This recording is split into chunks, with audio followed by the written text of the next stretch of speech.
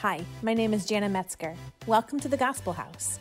Our mission here at the Gospel House is to show the world that the gospel of Jesus Christ is enough. That in the gospel, we can find all of our deepest needs met as the entire church responds to and applies the implications of the gospel. We would love to show it with you. Check out our website, www.thegospel.house, where you can learn more about us, find out how to connect with us, ask questions, see when and where our next meeting is, and give to help advance the gospel message of Jesus Christ.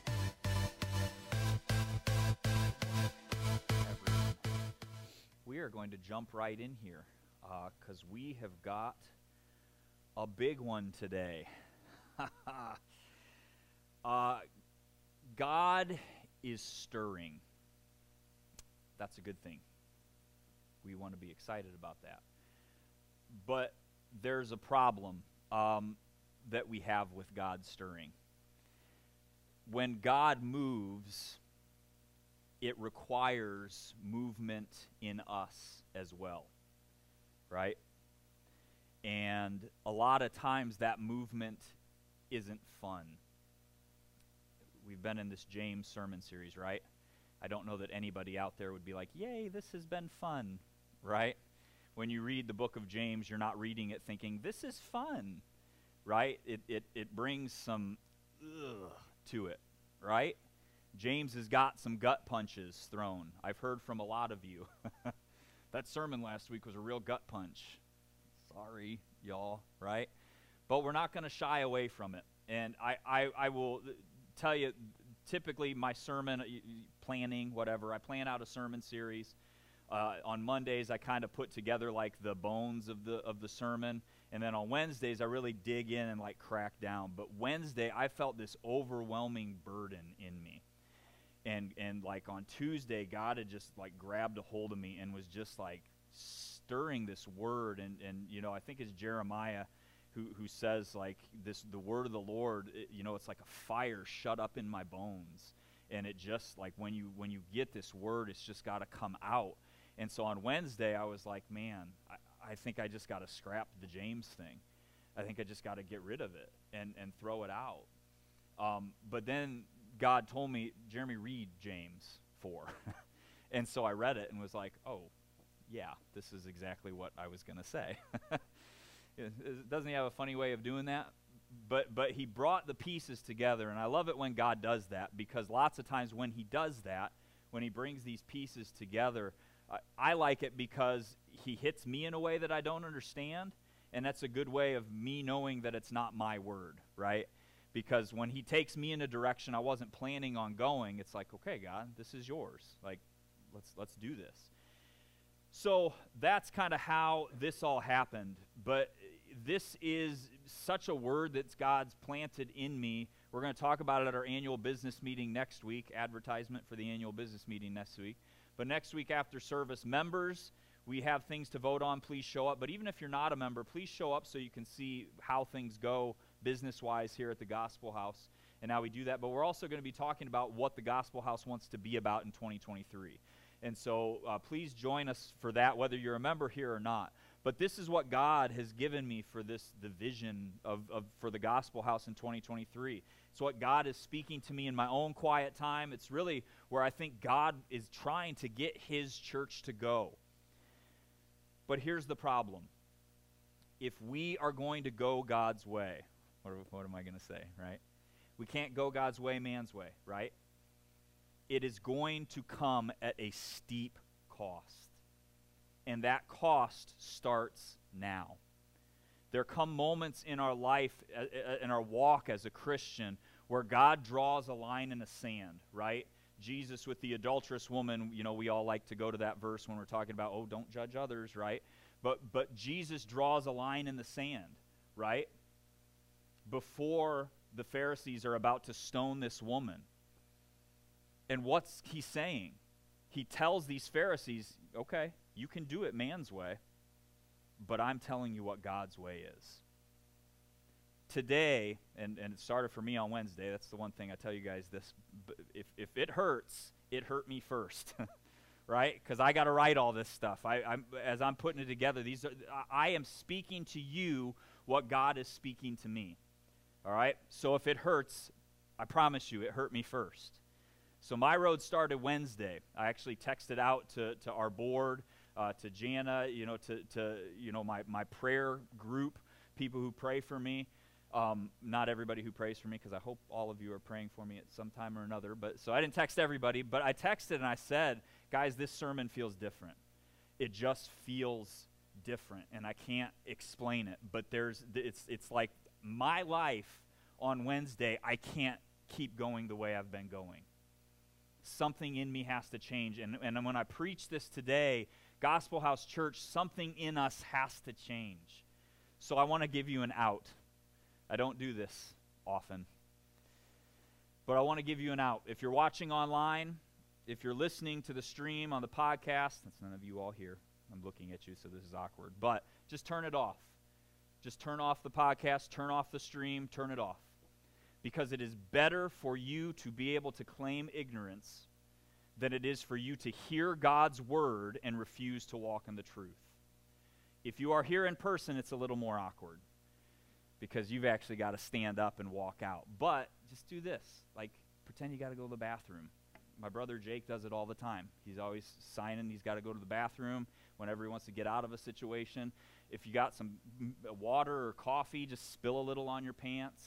Nobody's going to judge you, right? Waltz right out the doors. Hang out until fellowship time. If you forgot to bring something to eat, go get something really good. That'll excuse you from not being here. But guys, legit, God's word is truth. If you are going to claim to be a disciple of Jesus Christ, you cannot hear the truth and then walk contrary to it. If we're going to be his people, his church, then this is truth today we cannot ignore. We've got to be about it. We cannot listen and not change everything. I can't preach this and not change everything. If we're going to talk about it, we've got to be about it, right? Everybody get the heavy gulp out of the way. Try to swallow that stone. It's not going to go down. It'll be there the whole service. So, here we go. Before we get into today, I want to review last week, because this really sets up our foundation. We talked about this. I stole this from my father-in-law. This is really what he says a disciple of Jesus is. When we disciple with other people, this is what we should be discipling them to do. But all of life as a disciple of Jesus is to give our thoughts, our words, and our deeds to him. Entirely to him. That's what faith is, right? Faith is walking in Jesus. It's trusting in Jesus. So discipling, being a Christian, being a disciple of God, is running all of these things, thought, word, and deed, through faith in Jesus Christ. Your thoughts, your words, and your deeds, that constitutes all of you, right? Because where your thoughts, where your words, where your deeds are, that's where you are, right? There's nothing else. So it requires all of you, which means we must give Jesus all of us. Nothing is off limits, right? Because as it turns out, all of you is a prerequisite before we can draw near to God, which is what we're talking about today. So you say you believe in God, then you've got to draw near to him. The problem that we have faced is that the church in the Western world has developed a really messed up, non-biblical way of drawing near to God. It's what our current church culture teaches. We actually taught on this in a sermon series last year called Why Revival Tarries. But we talked about a lot of these ideas in the Western church of what revival is. And the fact, when God, biblically speaking, when we look at the Bible, when revivals happen, they very rarely look like what we call revival. We call revival worship nights and emphatic praise and jumping up and down and all this stuff. But that's not what the Bible says drawing near to God looks like. And you can tell how much this assaults us, this idea of biblically drawing near to God, because when we read James, this tricky, pesky little passage of James, there's going to be some stuff in there that's like, whoa, wait, what?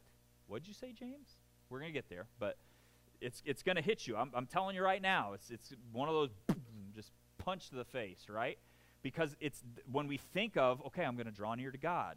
Whoa, that's not drawing near to God. Drawing near to God's tambourines and glory flags and ribbon dancers, right? That's what it looks like. But that's not what the Bible says. So, how do we draw near to God God's way, right? That's the question we've got to ask, because you can't draw near to God man's way, right? And here it is. We are going to look first at the problem of drawing near to God. Why can't we? But then when we dig into that, we're going to find that there's actually a problem with the problem that we're going to talk about. Then we're going to look at the solution. But then when we dig into that, we're going to see that there's actually a solution to the solution that we need to cover first.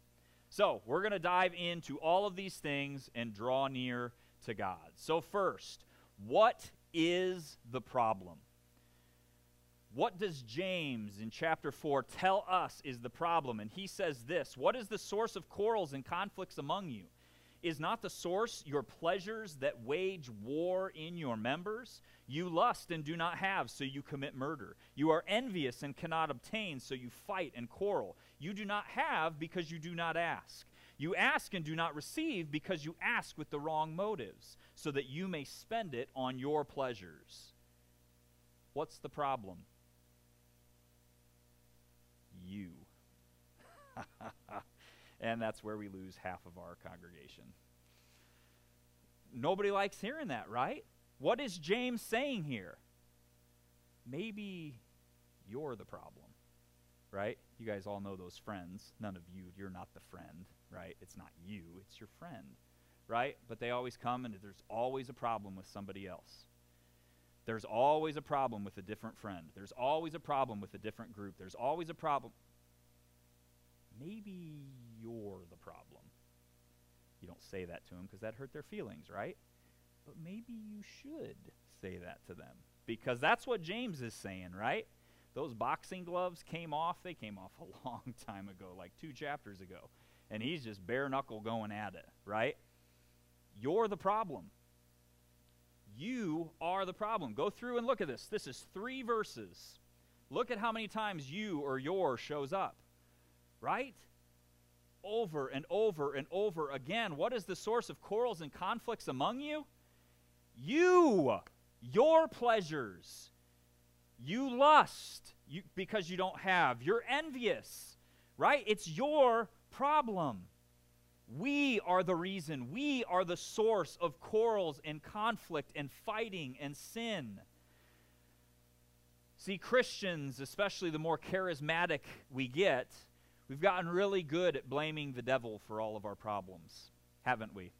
You guys have all heard that. Oh, the devil made me do it, right? And it's cute and cheeky.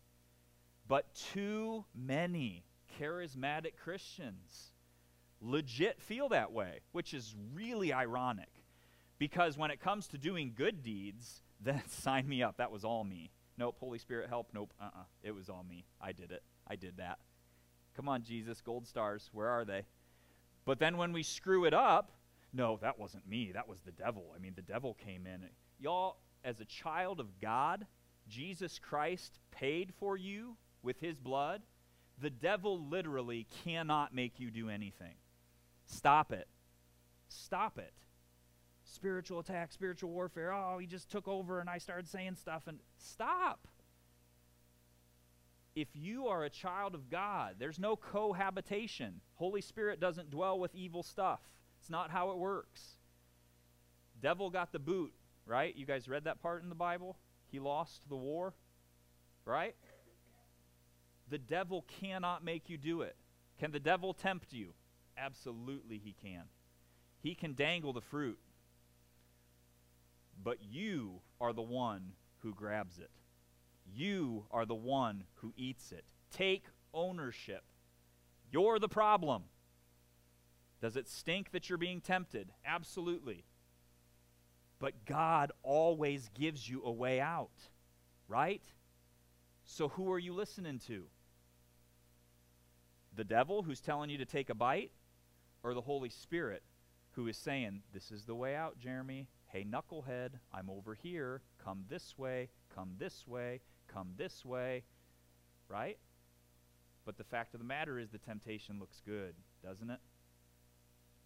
And the devil doesn't trick us with outright lies. He tricks us with half-truths, right? Did God really say? Right? And so we sneak. We talked about this with James. We like to make black and white gray, don't we?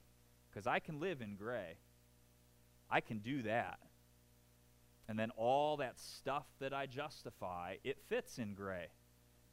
Oh, well, if I do this. Oh, well, if I do this. It's okay. But the fact of the matter is, you want and you don't have. So you do what it takes to get it. Right? I mean, come on, do some soul searching. Even if it's not that bad.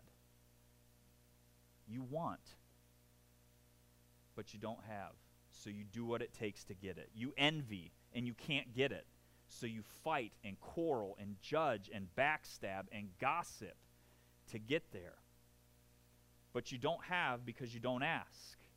And if you do ask, you're asking with messed up motives. You're asking so that you can become greater and he can become less. Well, gee, when you say it like that. But that's the root of it, isn't it? Isn't that our problem today? This is going to shock some of you all. You're going to have much less respect for me. Some of you know this, but when I was in high school, I actually thought I was going to be a famous country music singer. Yes, it's true. Have you guys, some of you were unfortunate enough to know me back then. Jan was the fool who still married me, so shame on her. But you can probably still hear the twang come out every once in a while when I sing. But here's the deal. I prayed about it, y'all. I was going to be a country music singer. I prayed. I was like, God, if you make me a famous country music singer, when I get famous, I promise you, Lord, you guys remember CDs, compact discs? You guys remember those? Yeah. And in these compact discs, they had the little inserts in them that, like, you could open up and had the lyrics of the songs because there was no such thing as Google, so you couldn't Google it. Actually, there probably was, but nobody had computers. So you couldn't Google it. But so I promise. So at the end of all those little pamphlets, there's always the thank you section, right? Thank you to my publishers and my husband. I always, God, if you get me this, I'm going to put the biggest thank you in my pamphlet for you.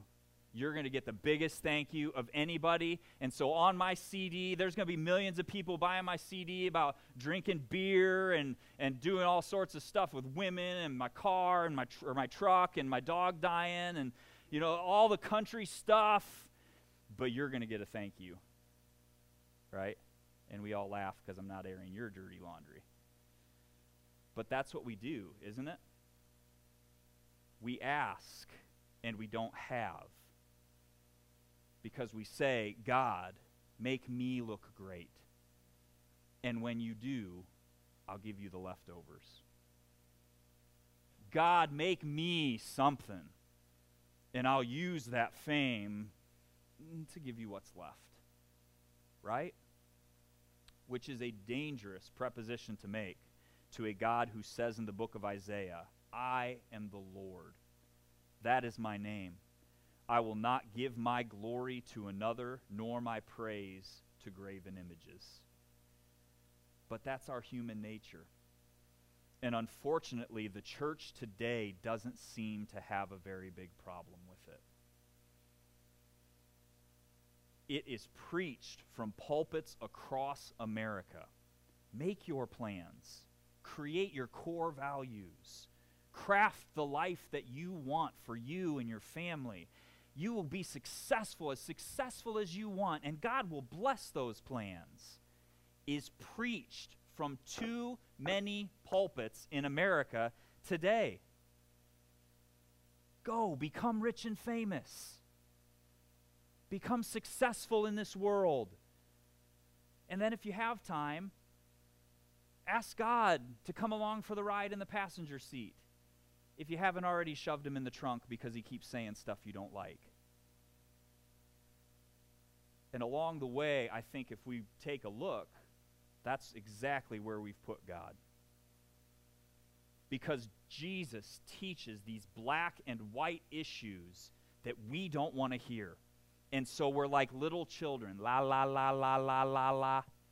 Can't hear you, Jesus. Get in the trunk, Jesus. I don't want to hear it.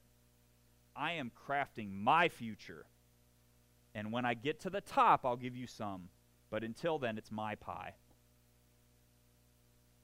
That's a dangerous place to be. And it really exposes the problem. The problem with the problem is that we refuse to identify that there is a problem. We've convinced ourselves that we can have our cake and eat it too. In the church, we've convinced ourselves that God himself is okay with us pursuing this American dream. God wants you to be the best version of yourself, right? Wrong. God wants you to be like Jesus, not like Jeremy. He wants you to be the best version of him, and he's given you the Holy Spirit to make that happen. But I'd rather do it Jeremy's way. What does James say? You adulteresses, ouch, it's heavy. Do you not know that friendship with the world is hostility toward God? Therefore, whoever wishes to be a friend of the world makes himself an enemy of God. Black and white. Jesus, we've talked about this every week, but James pairs his teaching so closely with Jesus, especially with the Sermon on the Mount, with the Beatitudes and everything. And in that Sermon on the Mount, Jesus teaches this exact thing. He phrases it a little different, right? But he says, man cannot serve two masters, right? For he will either love one and hate the other, or he'll respect one and despise the other. Man cannot serve God and what? Yeah, wealth. He uses the word wealth. And I love this because it's what we do, right? He uses this Greek word mammon, right? You guys have probably all heard sermons on that. And my guess is the majority of those sermons you've heard have done their darndest to find a gray, haven't they? Because they'll say, well, it's not wealth that God doesn't like. It's the worship of wealth. That's what mammon means. It's the Greek word, and it breaks down. You know, you don't care about what the Greek says until it gets you out of something uncomfortable. But that's what that mammon, it's not just talking about wealth or the worship of wealth. It's talking about the worship of a lifestyle, which isn't just wealth. It's the way to get to wealth, right? Which includes prestige and power and success and fame.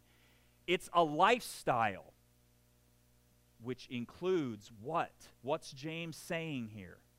Friendship with the world. There's no gray here.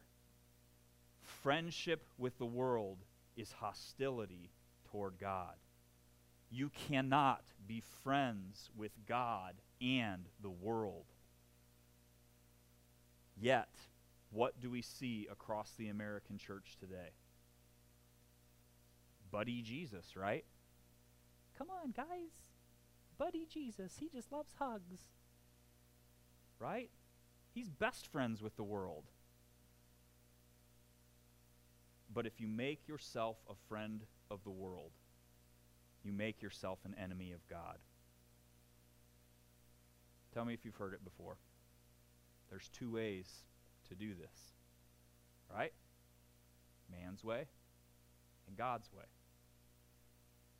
Friendship with God cannot be friendship with the world.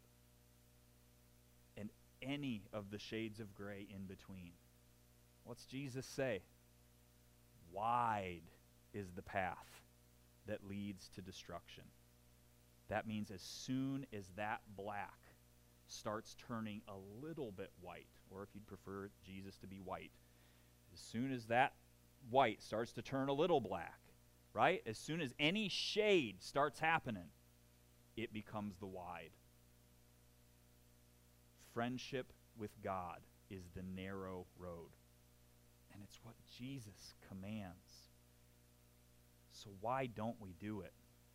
Why are we obsessed with trying to straddle this fence and stay on both sides? And I think that's the biggest problem that we have in the church today. This is what God just hit me with.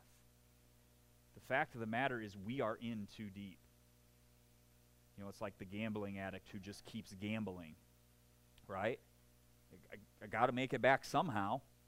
I'm in too deep now. I got to keep going. And the church is the exact same way. We have built our entire lives around this lie. And to come to the truth now, we would have to give absolutely everything up. Everything that we have worked so hard to build. Everything. And there is no way that a loving God would ask us to do that, right? Right? I mean, I built all of this for him, didn't I? You know who else said the exact same thing? The Pharisees and the Sadducees and the scribes and the teachers. The Jews of Jesus' day that refused to recognize him as Messiah. These guys saw miracles, y'all. Crazy miracles. Jesus healing people born blind. I mean, that had never been done, ever. Healing people born blind, healing people born lame, raising people up, raising people from the dead, right? They saw all of it. They had access to it. When Jesus taught the Scriptures, he taught in such a way that his authority silenced critics. His authority silenced demons and evil spirits. No one had come around in hundreds of years who flexed on these evil spirits like Jesus did, who showed command over man and nature. Nobody. And yet the Pharisees and Sadducees, these high-level, important Jews, refused to believe it. And why? We actually see it really clearly in a character in the Gospels known as the rich young ruler from Matthew 19. It says this, "And someone came to him and said, 'Teacher, what good thing shall I do that I might obtain eternal life?'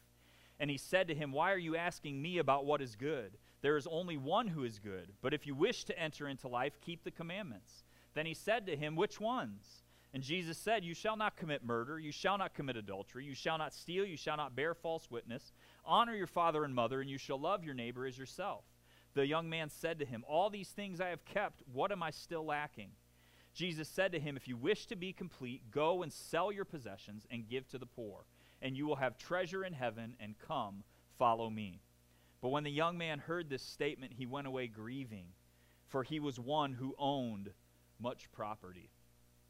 Why do so many Christians, so many churches struggle with this concept, struggle with so many concepts that Jesus gives us as black and white? It's the same reason that these powerful and influential Jewish men refused to recognize that Jesus was the Messiah. They had invested too much. They had spent their entire lives studying, working, doing the work, doing the things that Jewish rabbis were supposed to do, to the point where they had finally reached the top. And then this Jesus comes around and says, "Guys, you got it all wrong.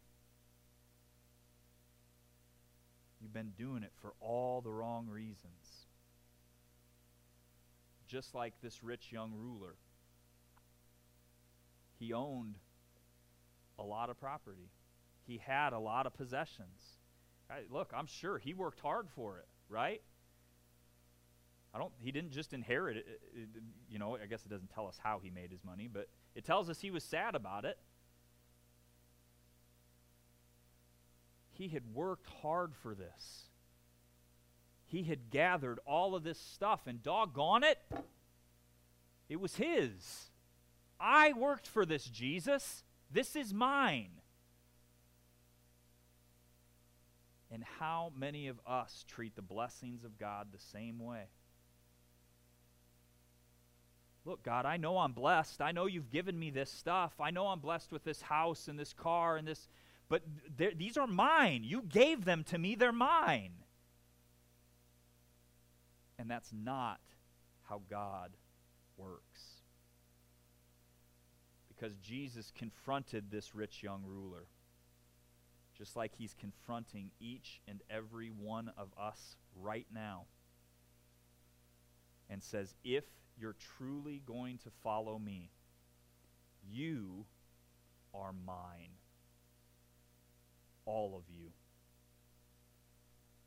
He said the same thing to the Pharisees and scribes and Sadducees and teachers. Give up your way and come share in mine. Give up your influence and come share in mine. Give up your power and come share in mine. But they had worked too hard to get where they are. They had advanced on their wisdom. They had paid their dues. And they did it all for God, right? And we say the same thing, don't we? God, why can't I be friends with the world? Friendship with the world equals more converts to you, right? Do all things as if to all people so I might win one. Right? And in man's logic, that math works, doesn't it? More people get to heaven. But that's never been God's logic. God has never been concerned with more people, right? We see it clearly in Jesus. Jesus was never swayed by the popular vote. He was never wooed by friendship with the world. He was never wooed by popularity or power or influence. He always kept those things at arm's length. He stayed, his entire life, he stayed poor, without cultural influence, without power. But look at the riches and influence and power that God gave him. See, we can't get there because we won't start the walk with him. We won't start the process because we got to let go over here to go down this path.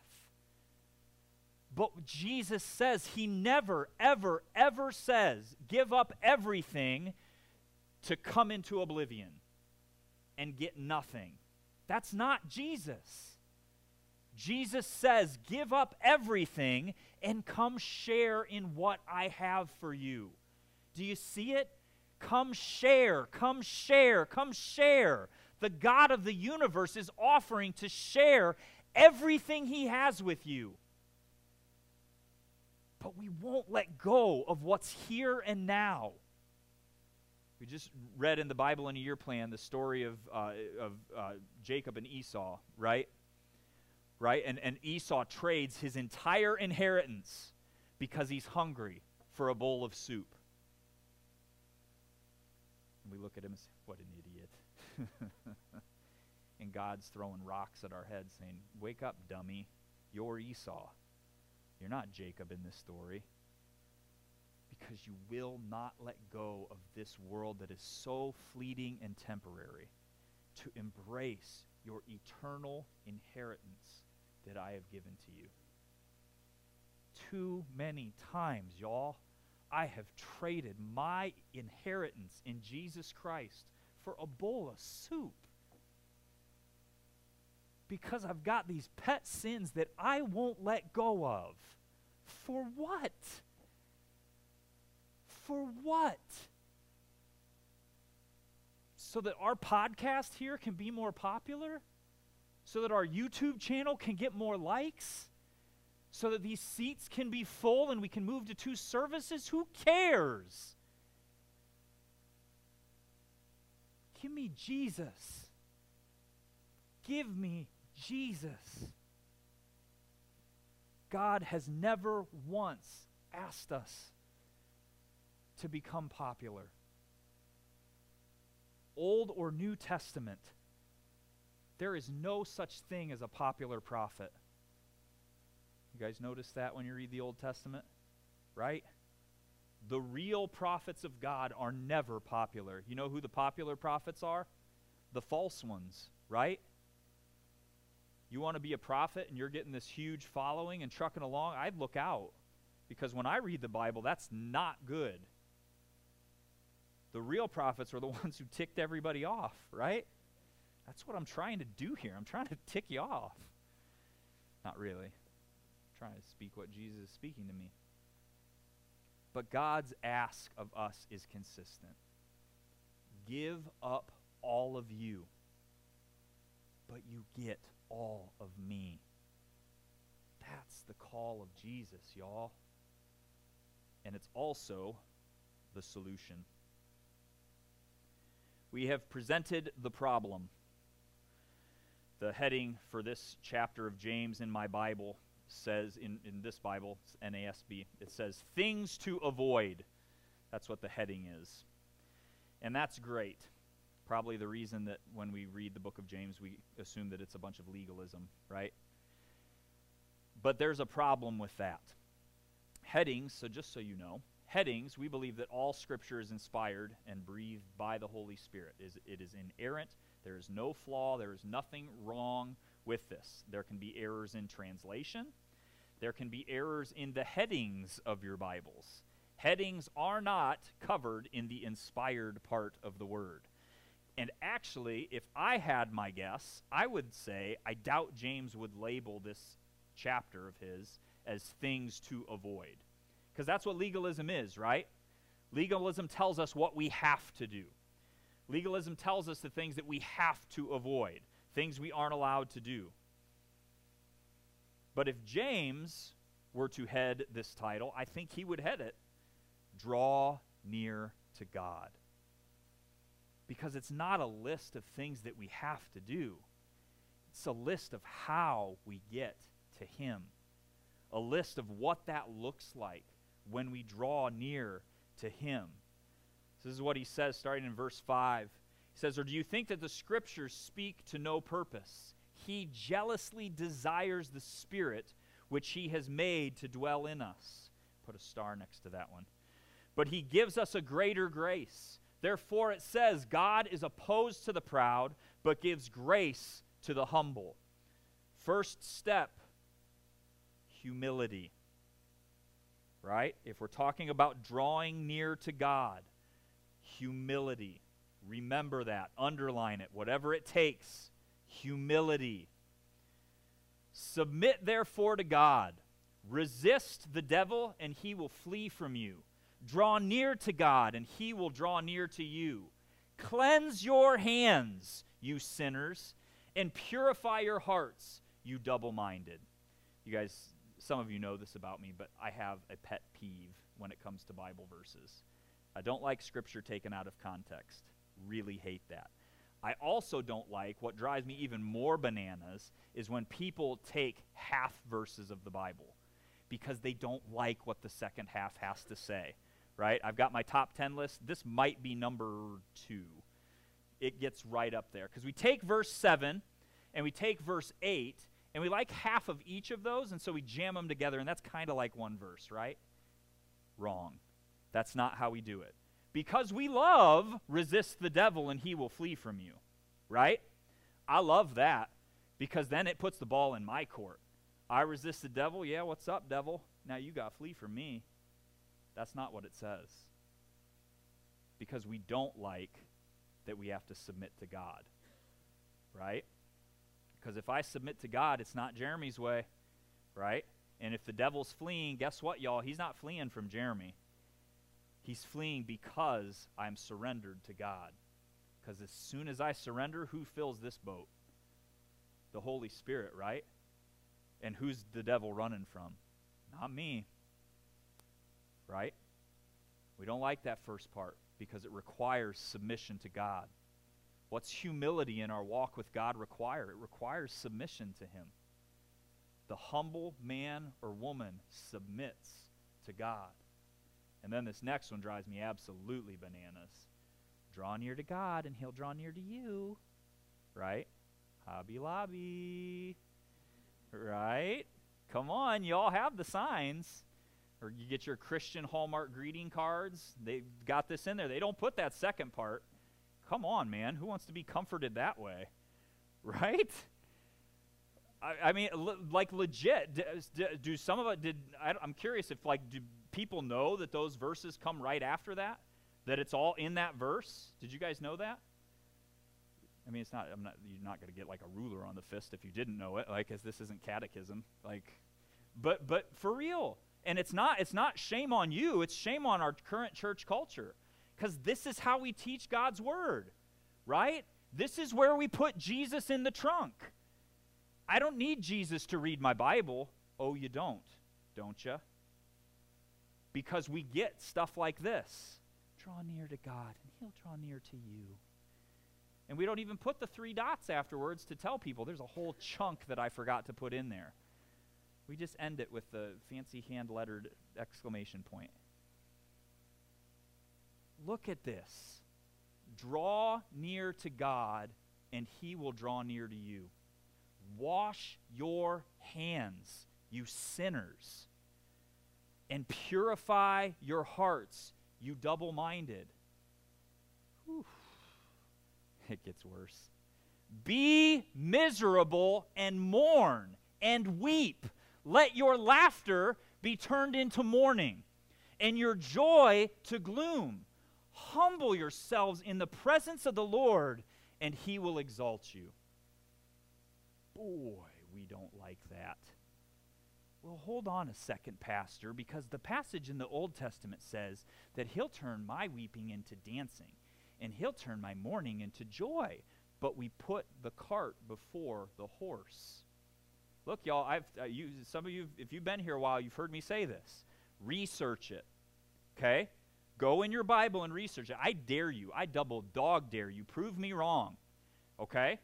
Go back and look. Every single encounter with the Lord, every one, when people draw near to God and come into His presence, they do not do so with tambourines and glory flags and stupid smiles on their faces.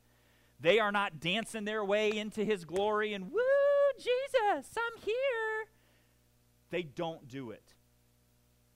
Every encounter with God, every step into His presence, they are on their faces in tears, broken and torn apart, because you can't stand in His holiness.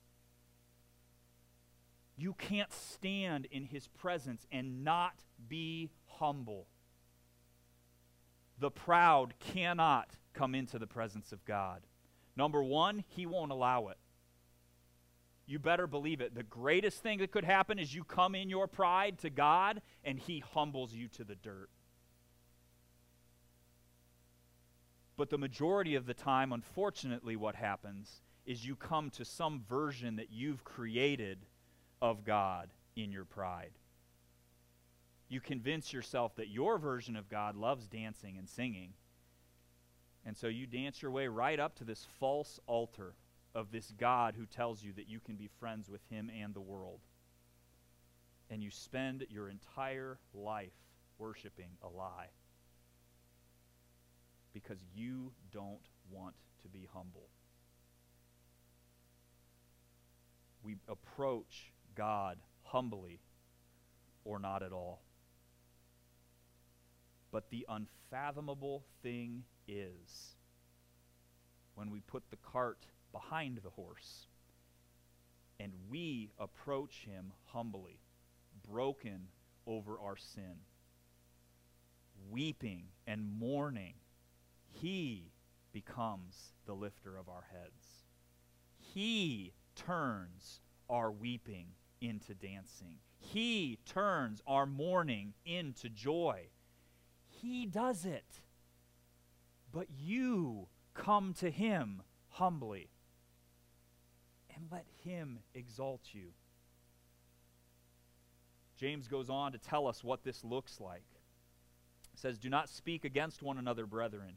He who speaks against a brother or judges his brother speaks against the law and judges the law. But if you judge the law, you are not a doer of the law, but a judge of it. There is only one lawgiver and judge, the one who is able to save and to destroy. But who are you to judge your neighbor?" Don't judge others, y'all. This is the second time James has told us not to judge, right? If God is repeating something, it means you need to pay attention, right? If he said it twice, hear it twice and start doing it. Or in this case, not doing it, right? Don't judge others. You love. God has told you from beginning to end, you love. Let him judge. There is one lawgiver and one judge. You are not him. Stop trying to be. This is one thing God has not asked for your help on. He hasn't asked for your opinion, has he? I would really love for him to ask my opinion on how to judge some people, right? Sinful Jeremy, right? But he hasn't. Let him be the judge. We just love others. We just walk in obedience to God. We disciple with others as the Holy Spirit is discipling with us, right? As the Holy Spirit teaches you, and when he tells you to tell others, then you tell others. But if the Holy Spirit doesn't tell you to say it, zip it, right? Jesus Christ himself says in the Gospel of John multiple times, "I only do what I see my Father doing, and I only say what I hear my Father saying." What gives us the right to make it up as we go? Right? The Son of God says, "I only do what I see him doing, and I only say what I hear him saying." Lord Jesus, help me. Because there is way too much Jeremy that works its way when I talk to people. Right? There's way too much Jeremy when I judge people, and I shouldn't be. But part of our problem, if we're going to disciple with others, as the Holy Spirit disciples with us, is we have got to hold on to our plans loosely. Thankfully, James covers that. It says, "Come now, you who say today or tomorrow we will go to such and such a city and spend a year there and engage in business and make a profit. Yet you do not know what your life will be like tomorrow. You are just a vapor that appears for a little while and then vanishes away. Instead, you ought to say, if the Lord wills, we will live and also do this or that." If you needed help with your humility, there it is. You're just a vapor. You are here today. You are gone tomorrow. James doesn't hold anything back, does he? But this also ought to help us with our urgency, y'all. It ought to light a fire under us. We don't have 1,000,000 years to get this right. Most of us don't have 100 years to get this right. That's why it is so vital that we stop wasting our time doing things man's way, doing things my way, and we start doing things God's way. Because you don't know what tomorrow has in store, right? I mean, if we learned anything from the whole COVID pandemic thing, we don't know what tomorrow holds in store, right? In an absolute instant, everything could change. Everything does change. But we do know the one who does know what tomorrow holds in store. But in order for him to reign, we've got to hold on to our plans loosely. This doesn't say not to make plans, right? It doesn't say that. I know Christians who do that. Well, before I preach, I don't even study anything. I just waltz right up there and I just say whatever comes out. yeah, I wouldn't recommend that. Right? It doesn't say not to plan. It says, make your plans. If the Lord wills, we will live and do this or that, right? Make plans, but hold on loosely. I am embarrassed of the number of times that I have been too busy to do God's will. Anyone? Too many times. God, if I have time, I'll get to it. Lord Jesus, help me. We've got to hold our plans loosely so that when he asks, our answer is immediately yes. We tell our kids this all the time. I don't know if it's theologically actually true, but it's really good for disciplining. But delayed obedience is disobedience, right? Delayed obedience. Now, there's some wiggle room in there. There's examples in Scripture where people delayed obedience, Jonah being one, right? And God still eventually got him where he needed him. But delayed obedience is disobedience until it's obedience, right? Don't delay obedience. When God says, go, hold your plans loosely. And then James closes with this. He says, but as it is, you boast in your arrogance. All such boasting is evil. Therefore, to one who knows the right thing to do and does not do it, to him it is sin. This is what makes this message so dangerous. You cannot ignore what is right anymore. And I'm sorry.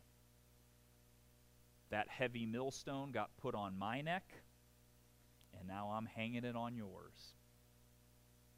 But y'all, God hasn't asked us to carry it alone, right? This burden of the truth, that now we have to walk in the truth, he has given us his very own Spirit, God himself, to live inside of us, to walk this truth out. But we can't ignore it. We can't walk out these doors, and I know it happens a lot on Sundays, right? As soon as you walk out the door, forget everything that was said. You can't forget this. You can't forget it. Because now that you've heard it, you can't unhear it. And now that you've heard it, there's only two ways. You either do it or you don't. And if you only do it halfway, that's don't. If you only do it 99.9% of the way, that's don't. If you're going to be God's, you have to be all of his. I guess you do have two ways out. If you think I'm an idiot, then I guess it doesn't really matter what I say. If you think I don't hear what God's saying, I guess that's your other way out. If you think either of those things, I don't really know why you're here. An idiot, yes, but I do hear God's voice. And if this is what God is speaking to us, we've got to do it. I love you guys, my church family. I love you far too much to have this church be about anything other than what God's telling us to do. I care too much about our church family. And I hope you do too. Because guys, listen, this isn't like a rah-rah, like churches do this, right? All the burden gets pushed on the pastor, and well, the pastor's going to run after God, and we can just kind of, that's not how we do things here. And if it's how you signed up, I would highly suggest go somewhere else. Because this burden has to go on you too. I'm not carrying this alone. This isn't my church, right? And it's not like, oh, it's Jeremy and Jesus. No, it's us and Jesus. We are the body of Christ, all of us, which means you have to step up. There is way too much on the line. But this is the line in the sand. There is no turning back after this. Friendship with the world has to end today. Whatever it is that you have been holding on to in this world, Jesus is saying, this is the road. Follow me. And we're holding, and we're holding, and we're holding. You've got to let go today. I was actually going to put in a little 5-minute break here where we all just sat quietly and listened to the Holy Spirit. I honestly, y'all, as I'm going here, I don't think we need it. Because my honest guess is that as we've been going through all of this, the Holy Spirit's already talking to you. The Holy Spirit has already convicted your heart, and you know what that sin is. Look, me. When I wrote this, I knew the moment it dropped. As soon as it moved, I knew. We can sit here and act like, oh, there's this process of waiting on the Lord, and that's good. Waiting on the Lord is good. But there's times when the Holy Spirit speaks, and it is what it is, okay? Because my process sometimes when I'm waiting on the Lord, I'm waiting for him to change his mind, right? Okay, God, yep. You going to change it yet? I can do this, right? No? Still? Yep. When he says it, that's it, right? God's word doesn't return to him void. That goes for your sins too. When the Holy Spirit's put his finger on it, y'all, it's got to go. And my guess is we've all got something right now that you know. God's put his finger on it and said, my child, it has to go. Oh, guys.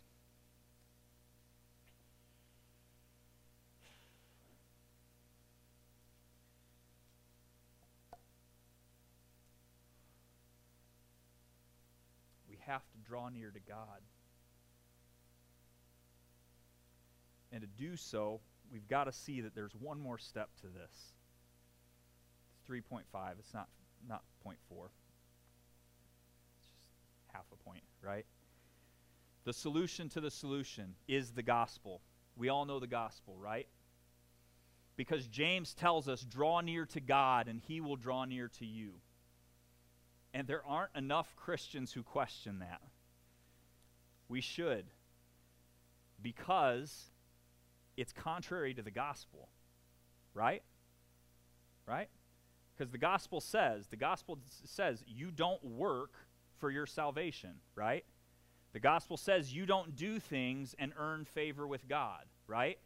The gospel says we love because he first loved us, right? Everything we do is a response because he already did. So when we say draw near to God and he will draw near to you, there should be gospel bells going off saying, whoa, whoa, whoa, whoa, whoa. But it should be the other way, right? God drew near to us. Did James miss the gospel? Never, right? He didn't. It's because we miss what happened earlier in this passage. I told you to put a star next to it. James 4, verse 5. It's not our fault. The English translators get shy on this passage, on this verse. The Greek here gets translated a little funny, and I think it's because it makes some of us a little nervous if we were to read what's actually going on in the Greek. But it literally says, the Spirit, that's the Holy Spirit, see the capital S, the Holy Spirit, which he has made to dwell in us, lusts with envy. Wait a minute. All right. I mean, it's been a while, but 7 deadly sins stuff. Lust and envy are sins, right? So there's no way the Holy Spirit does that, right? Yet, over and over again in the Old Testament, God himself introduces himself to the Israelites as a jealous God. Now, in our culture, we almost always associate lust with sexuality, right? Lust is a sexual sin, but it's not the case. By definition, lust is just an extreme desire, right? You can lust after anything. It doesn't have to be just sexual in nature. But so we've got this extreme desire, and then envy is wanting what you don't have, right? Do you see the gospel, though? Do you see what God is saying to you? Do you see the love of the Father? Because God wants you. He lusts with envy for you because he can't have you. Because I won't let go of the things tying me to this world. because I've told him that a bowl of soup is more important than what he's bought me with. The life of Jesus Christ. God has given you his own Spirit to live inside of you. But I want all of me for myself. I don't want him to come in here and tell me what I have to do. I've worked hard to build my life my way, and I want to keep doing it my way. I would rather live for myself than for God. I'd rather be friends with the world than friends with God. I would rather do life man's way than God's way. And that absolutely breaks God's heart. The way an adulterous wife breaks a jealous husband's heart.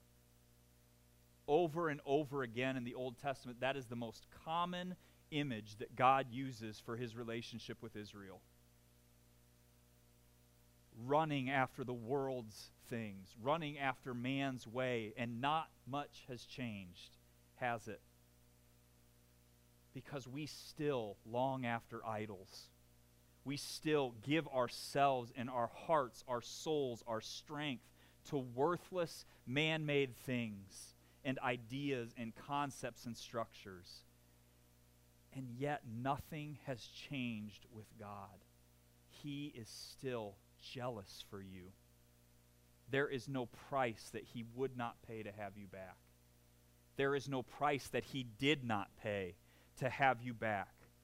Jesus Christ gave his life, died a horrific death on a cross, gave up absolutely everything to show you that there is no price his love would not pay.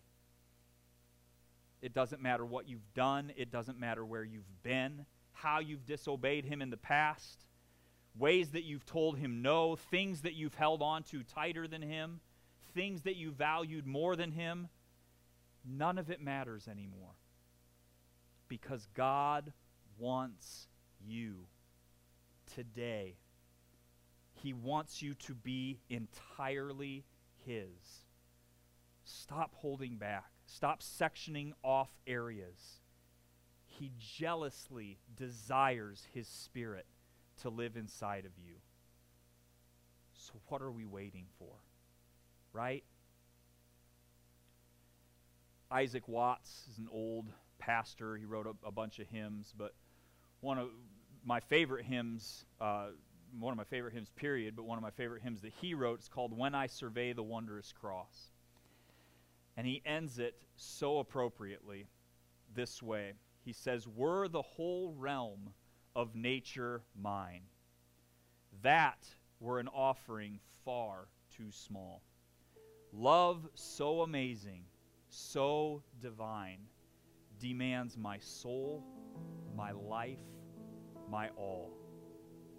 To give God anything less than all of you is the most cosmic insult you could ever pay our incredible Savior. Humble yourselves. Die to yourself.